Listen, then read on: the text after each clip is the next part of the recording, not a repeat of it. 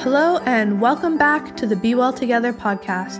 I'm your host, Katherine Bowen, and I'm the Director of Employee Engagement Programs at Salesforce. In this weekly series, we bring in luminary speakers and well-being experts to provide insights and tips related to all aspects of mental, physical, and social well-being to help you thrive at work and at home. Did you know social integration and strong social ties are the greatest predictors of living a long life? It's true. Particularly during this pandemic, we've seen how crucial it is to stay connected with friends and family and maintain those relationships for your mental health. Joining us today is John Levy, a behavioral scientist, the founder of The Influencers, and author of You're Invited, The Art and Science of Cultivating Influence. In this conversation, Jody Koner, our Executive Vice President of Global Enablement at Salesforce, sits down with John as he shares some of his latest research and discusses how to build trust, why traditional networking feels so unnatural, and what type of social interactions actually leave a lasting impression. Enjoy today's conversation with John Levy. So this book is all about building connections and gaining trust and just creating a kinship with others to help foster a sense of community. So today, John is going to share insights on strengthening our mental and emotional well-being by creating meaningful connections. What could be more important than that? So John, welcome to Be Well Together. Jody, thank you so much for having me on. I'm really excited to share all of this with you. And I think you know that much of my life has been spent doing something absolutely ridiculous.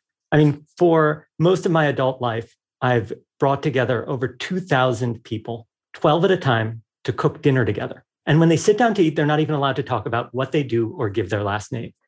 Once seated, they find out they're sitting down with Nobel laureates, Olympic medalists, editors-in-chiefs, Fortune 500 executives, and even the occasional member of royalty.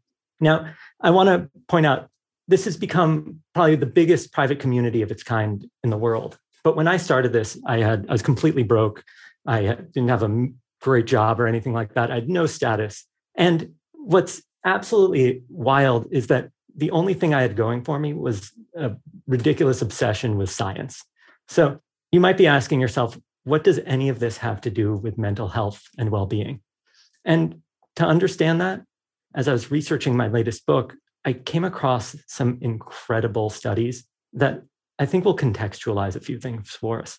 The first is that in 1985, the average American had just about 3 friends besides family. By 2004, we were down to 2. Now, that's completely insane. That means in 19 years, we lost 50% of our friends. Now, the tendency is to hear something like this, and what we all like to do is blame social media, right?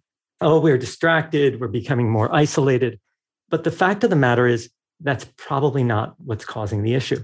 It's probably because we're all moving so much for work or after college. And each time we end up moving, we reset our social ties. That's completely wild. Now, the tendency is to think, okay, maybe this kind of social isolation is mostly happening for the people who are older, those who are our grandparents and so on. But the research behind it is crazy.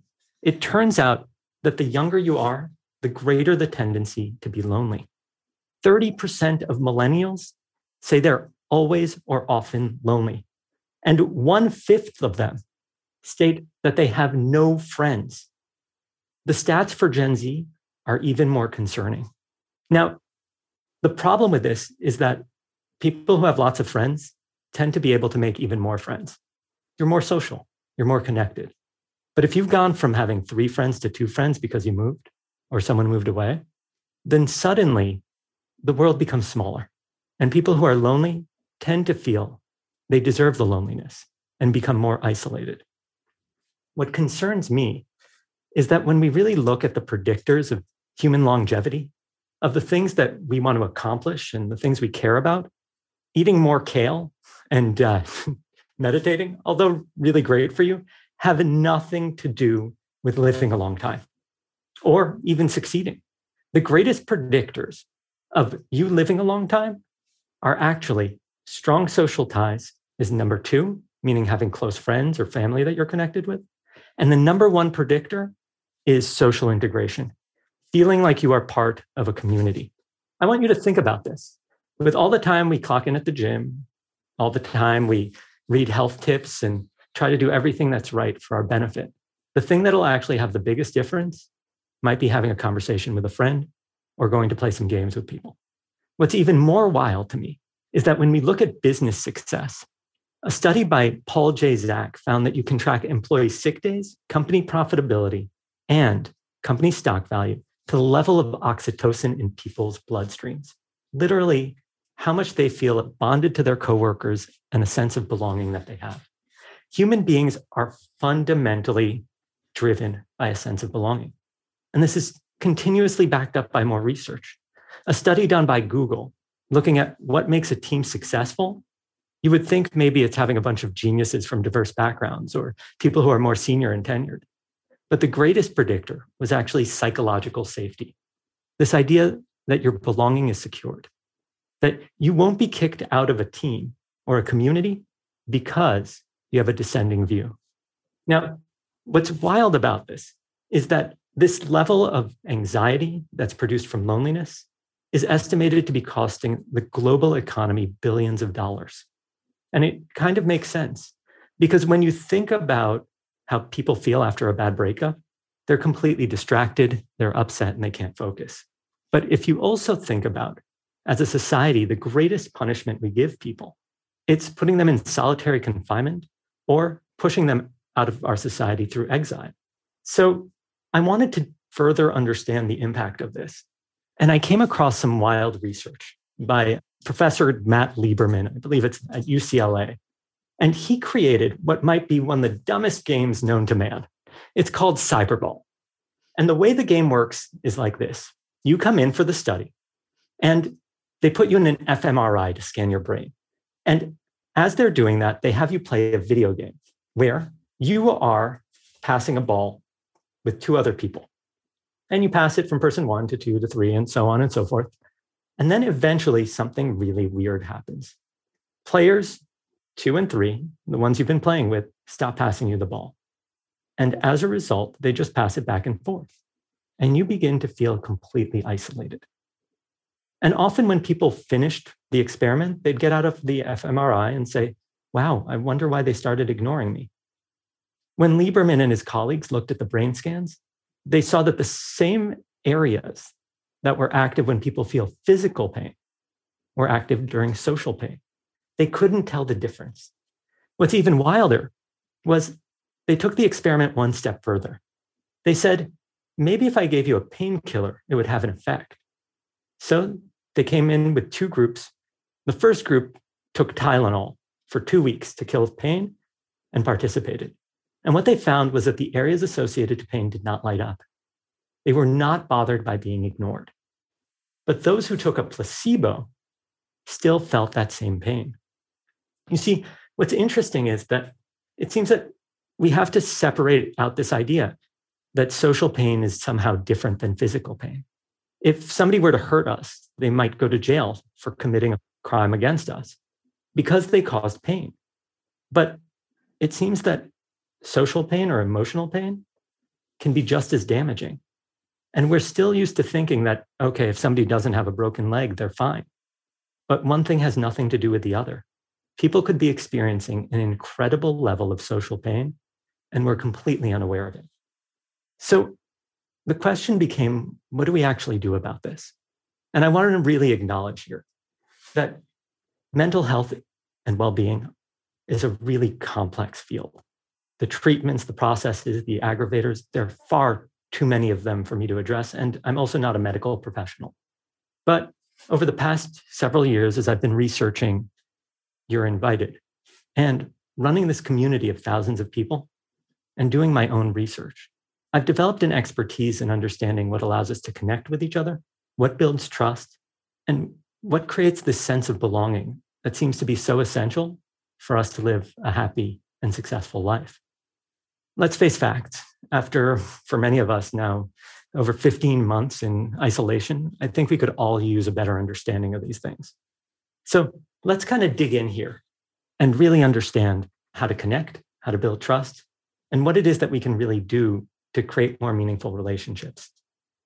So the first thing is that, especially in business and social culture, when people say, oh, I want to meet more people, the first recommendation is networking. And if you're like me, you absolutely hate networking. It's the worst. I mean, it's so bad. A research study from Harvard Business School looked at the emotional relationship that people have to networking. And it literally makes people feel dirty, like they need to wash their hands. The reason, I think, is that networking makes us feel like we're using people. It's not a natural way to connect. In fact, if we really look at things, people connect in a very different way. We connect over culture, activities, and interests. Yet we rarely focus on that when we want to build relationships, even in the business world. But our best shot of actually developing a relationship with somebody is when we have an overlap in something that matters to us. So rather than going to a networking event, go join a soccer club.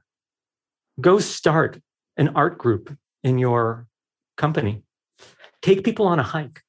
Find something that's already going on. If you're introverted, that's fine. It could also be with one other person. You don't have to host large dinner parties like I do. The key is to find something you already enjoy.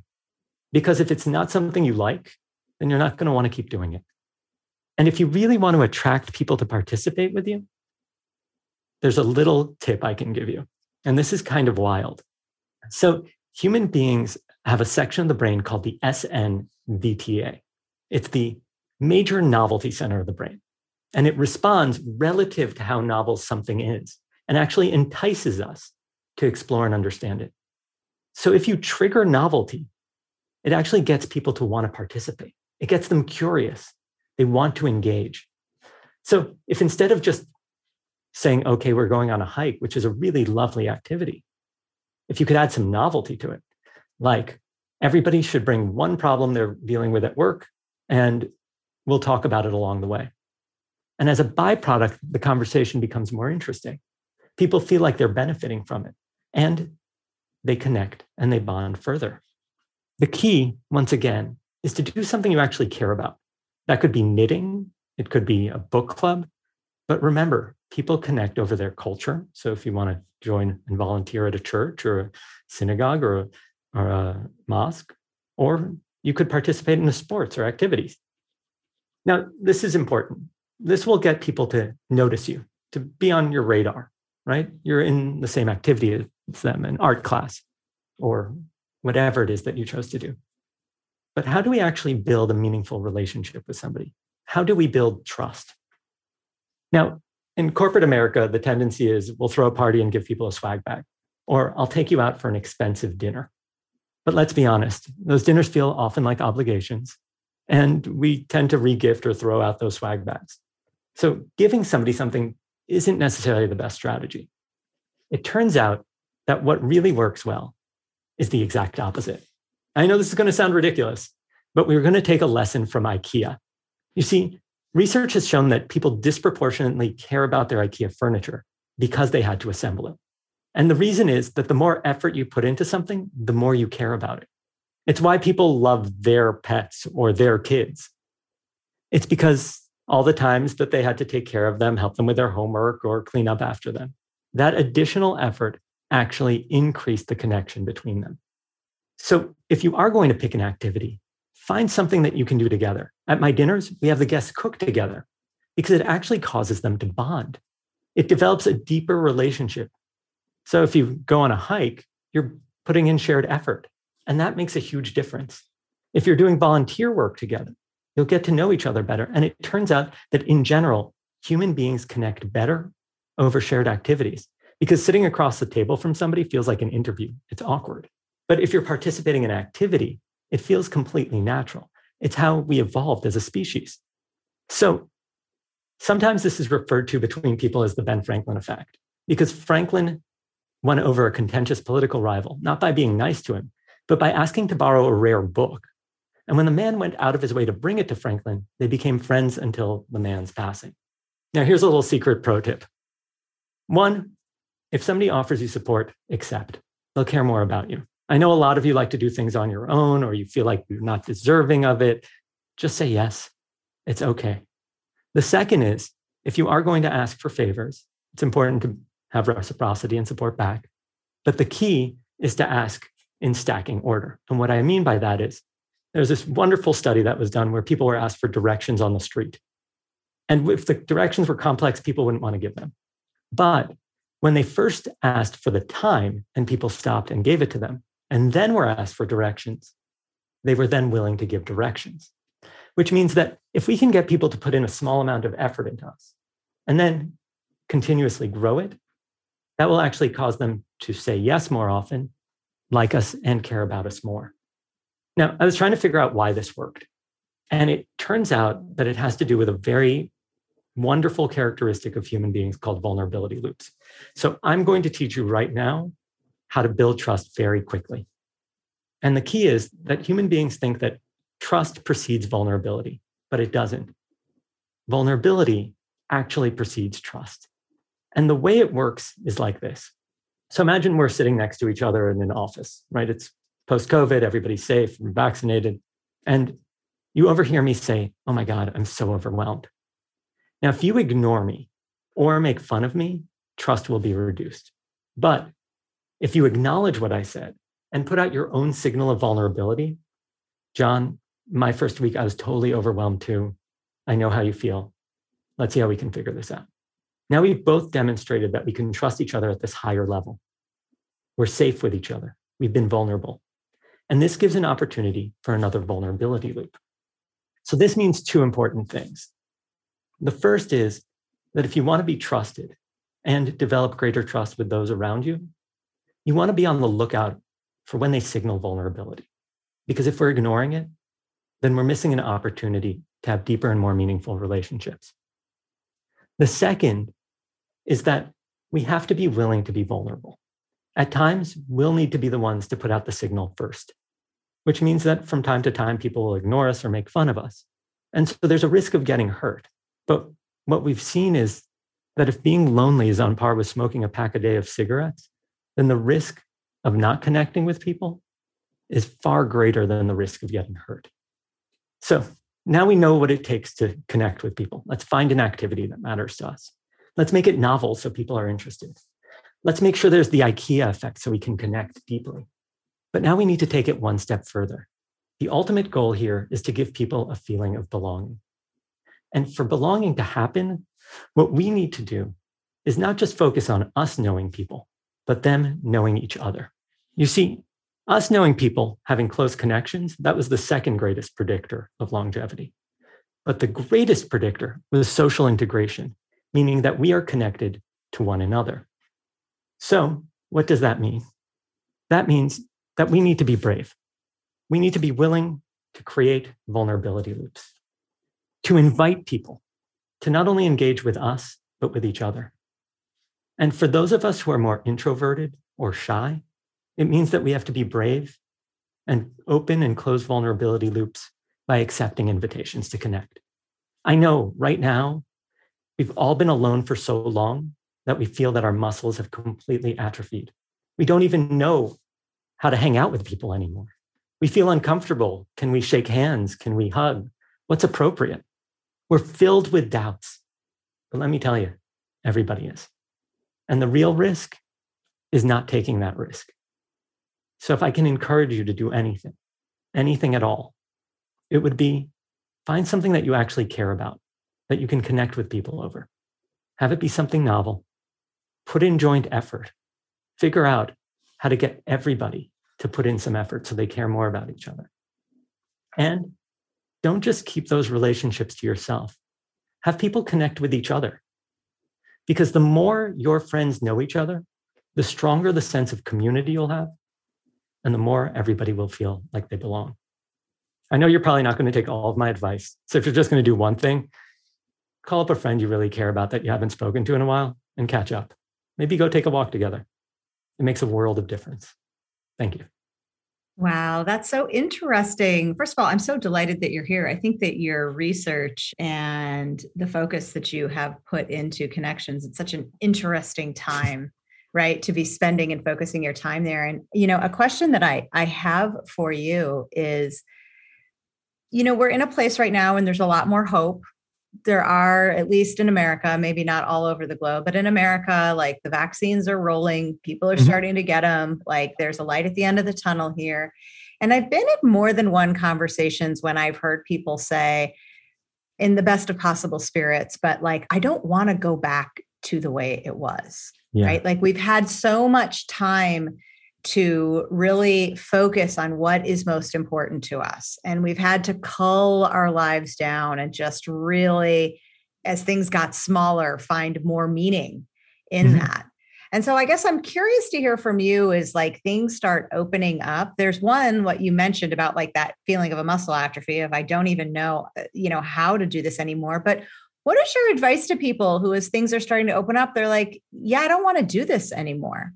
And that kind of feeling of, well, what does that mean if I'm voluntarily making my world smaller and not building up that network and, that it's not what I thought was important isn't really important. So I do want to separate two or three things. The first is there's a difference between being introverted and being shy. You could be incredibly extroverted and very shy, being scared that you're judged for your social actions. And if that's the case, then that's more of just building up a muscle so you can get back out there because it feels scary. People who are introverted might just feel more comfortable with a smaller social circle. But regardless of how introverted you are, everybody needs somebody to some degree, right? There's maybe like 5 people on the planet who need nobody. The rest of us all need somebody. So my general recommendation is that those things that feel convenient aren't necessarily good for us. Human beings are anti-fragile. I mean, if something that's fragile, you drop it, it breaks, right? Anti-fragile, when you put pressure on it, we get better and stronger. So I go to the gym, I lift weights, my muscles get stronger. And when I socialize and spend time around other people, my thinking gets better. I take on new habits. I see the world in new ways. Now, you have to pick your own comfort zone for how much of that. But the idea that you probably don't want it at all might just be because we've lived with it for so long. So it's easy to forget. Right. Or maybe go back to what you were saying and base it less upon the who and more upon the what. Yeah. And, what are the interests that you really want to pursue now? And maybe, reframe things by an interest first or a culture first, and then see who might. I think that's really great advice. Yeah. For some people, they might find that, you know what, all that time I was spending at, I'm going to give an extreme example, nightclubs. I had no meaning there. Yeah, I didn't feel like, but if I start doing like a classical book club or start participating at a museum as a volunteer, that gives them a huge amount of fulfillment. I'm not here to judge. Do whatever, makes you. No, I think it's great though. I think that people like to look forward and to say, a lot of the things we've been talking about on Be Well Together over the course of the last year has been about who do you want to be on the other side? I love that. And, the other side's coming. It's near. So I feel like You're Invited seems like a really important read right now. Tell everyone where we can order this new book and how we get our hands on this. So the book is available everywhere. So Amazon, Barnes and Nobles, and anywhere else you can think of, or you can support your local bookshop. So indie books and all that. That's a good idea. Well, John, thank you so much for joining us today. This has been great. Your research is amazing. I hope one day to find myself at one of your dinner parties. And to all of our viewers, I would just say thank you so much. Thank you for tuning in. I hope that you are thinking forward and thinking about who you want to be on the other side. And hopefully John's words of wisdom and his book, You're Invited, will be a great guide and companion for you. So with that, everyone, I will say thank you. Thank you for having me. Yes, for sure. And everyone, just be happy and be healthy and just be well. Bye-bye. I hope you enjoyed today's conversation. Please be sure to leave a rating and review. We also encourage you to share this podcast with friends, family, and anyone you think could use a boost of inspiration. For more Be Well Together goodness, visit salesforce.com/plus or click the link in our show notes. Check back here again next week for our episode on harnessing the power of humor to bring more happiness to your work and life with Jennifer Ocker and Naomi Begdonis.